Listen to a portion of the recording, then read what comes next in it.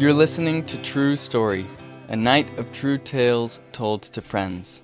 And dear listeners, today's episode is our season finale. It's been a huge year for True Story. We released 18 episodes, we passed the 5 million download mark, and we ran a successful Kickstarter campaign to bring our new storytelling game into the world. Now, summer is upon us. We're going to take a few months break from the podcast to finish building the True Story game and to start putting together our next season. Step 1 is to review your story submissions from the last 6 months. Those of you who sent in stories, thank you. We have room for more, and we'd love to hear stories from your True Story party. Learn how to submit at truestorytime.org/join. You can also learn more about our storytelling game there. That's truestorytime.org/join. Storytime. The following story came to us from a wedding. Yes, a true story party happened at a wedding that took place near Mendocino, California. This is a romance story, which is fitting for the event. But to be more particular, it's a bromance story. The other part of this bromance isn't here, but I want to tell the story because he and I averted many crises together. A thought experiment I like to play with people is I ask them, if you could meet your exact twin, would you get along with him? And my answer is, if you're asking me if it's a human, I would say no. And if you're saying, is it 1996 Subaru Outback and Praise, I'd say absolutely. And so my twin was my car. It was 220,000 miles of a Hanukkah miracle. Is the way I would describe that car. When I first bought it in 2009, I bought it at 5 o'clock off Craigslist for $2,500, and the clutch cable snapped on me as I'm driving back. And that's fine, except I had a flight to Costa Rica for a month in 2 hours, so I had to leave it. And that's the way our relationship started.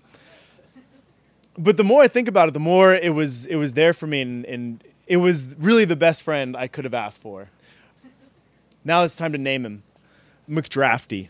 Normally when you name a car, you name it after, or a boat, you name it with a girl's name. But McDrafty and I had gotten into so much trouble together that he felt much more like a he, and so I honored him with McDrafty, and he was personified by a teddy bear that sat up on the front.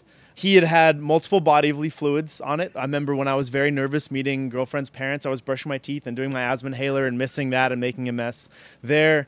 I'd had people throw up in it. I'd snored and slept in it and left those messes.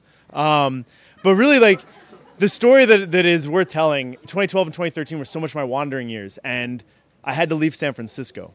And I knew I was going to drive from San Francisco to L.A., and then from L.A. to New York.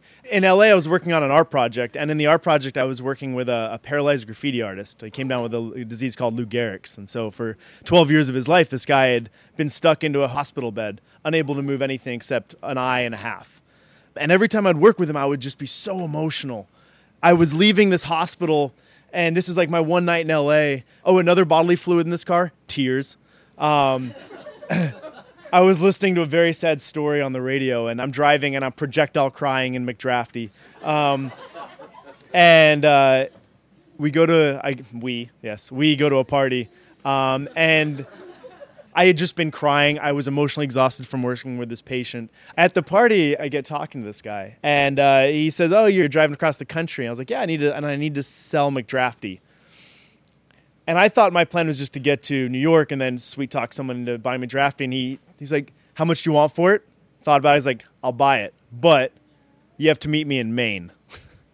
And he shows me a video of a BMW skidding across this big snowfield. And he said, "Meet me there, and I'll teach you to drive." That was it.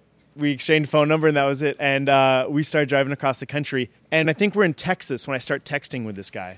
Okay, this is my car. How much do you want for it? We go back and forth. Driving and I feel like I'm cheating on McDrafty while trying to sell him while in him. Anyway,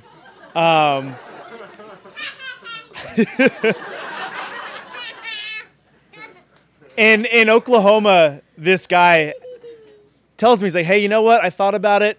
McDrafty's out of my price range. I'm not going to buy it." And then the next state over, in Tennessee, I just texted him, like, yeah, but it looks like you guys have so much fun in Maine. Can I just come up anyway? And he said yes. So I drove up into Maine.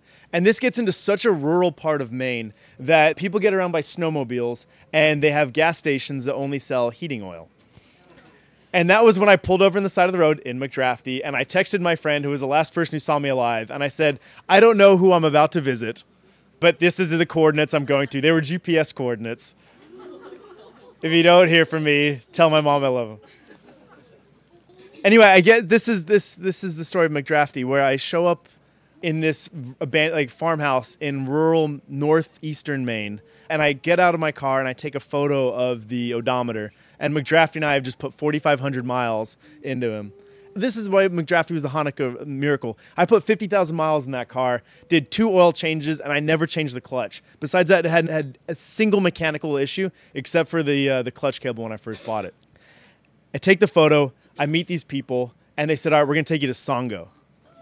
And so McDrafty and I now have 3 very big, very rural guys from Maine take me to Songo. And we go to this spot, and we pull up and we park.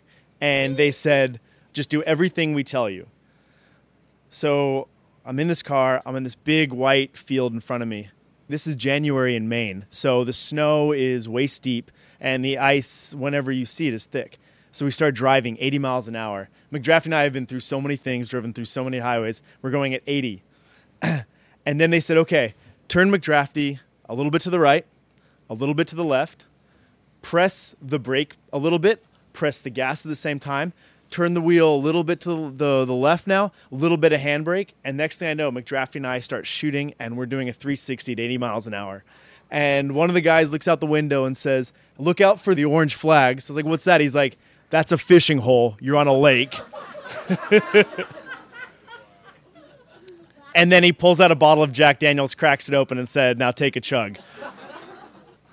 And for my last 5 days with McDrafty, we drove with a guy who ended up being the 4-time national rally driving champion, confirming that he really was the Hanukkah miracle of cars, because everyone jumped in him and said he drives like he's a brand new car.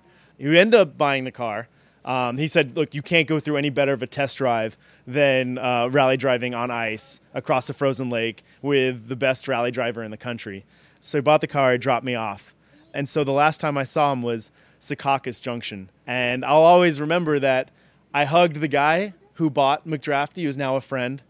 And then as I was pretending to take stuff out of the car, I gave McDrafty a big hug. Thank you.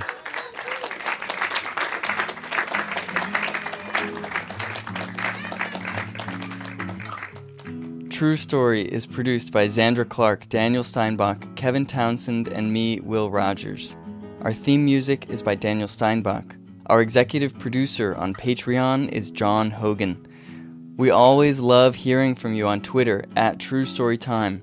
To learn more about our podcast, our storytelling game, or how to host your own True Story party, head to our website, truestorytime.org. Thanks for listening.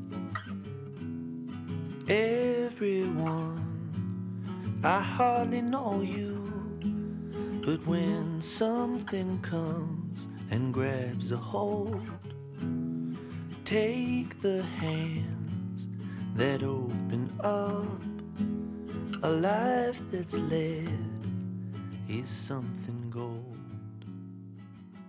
I've been alone.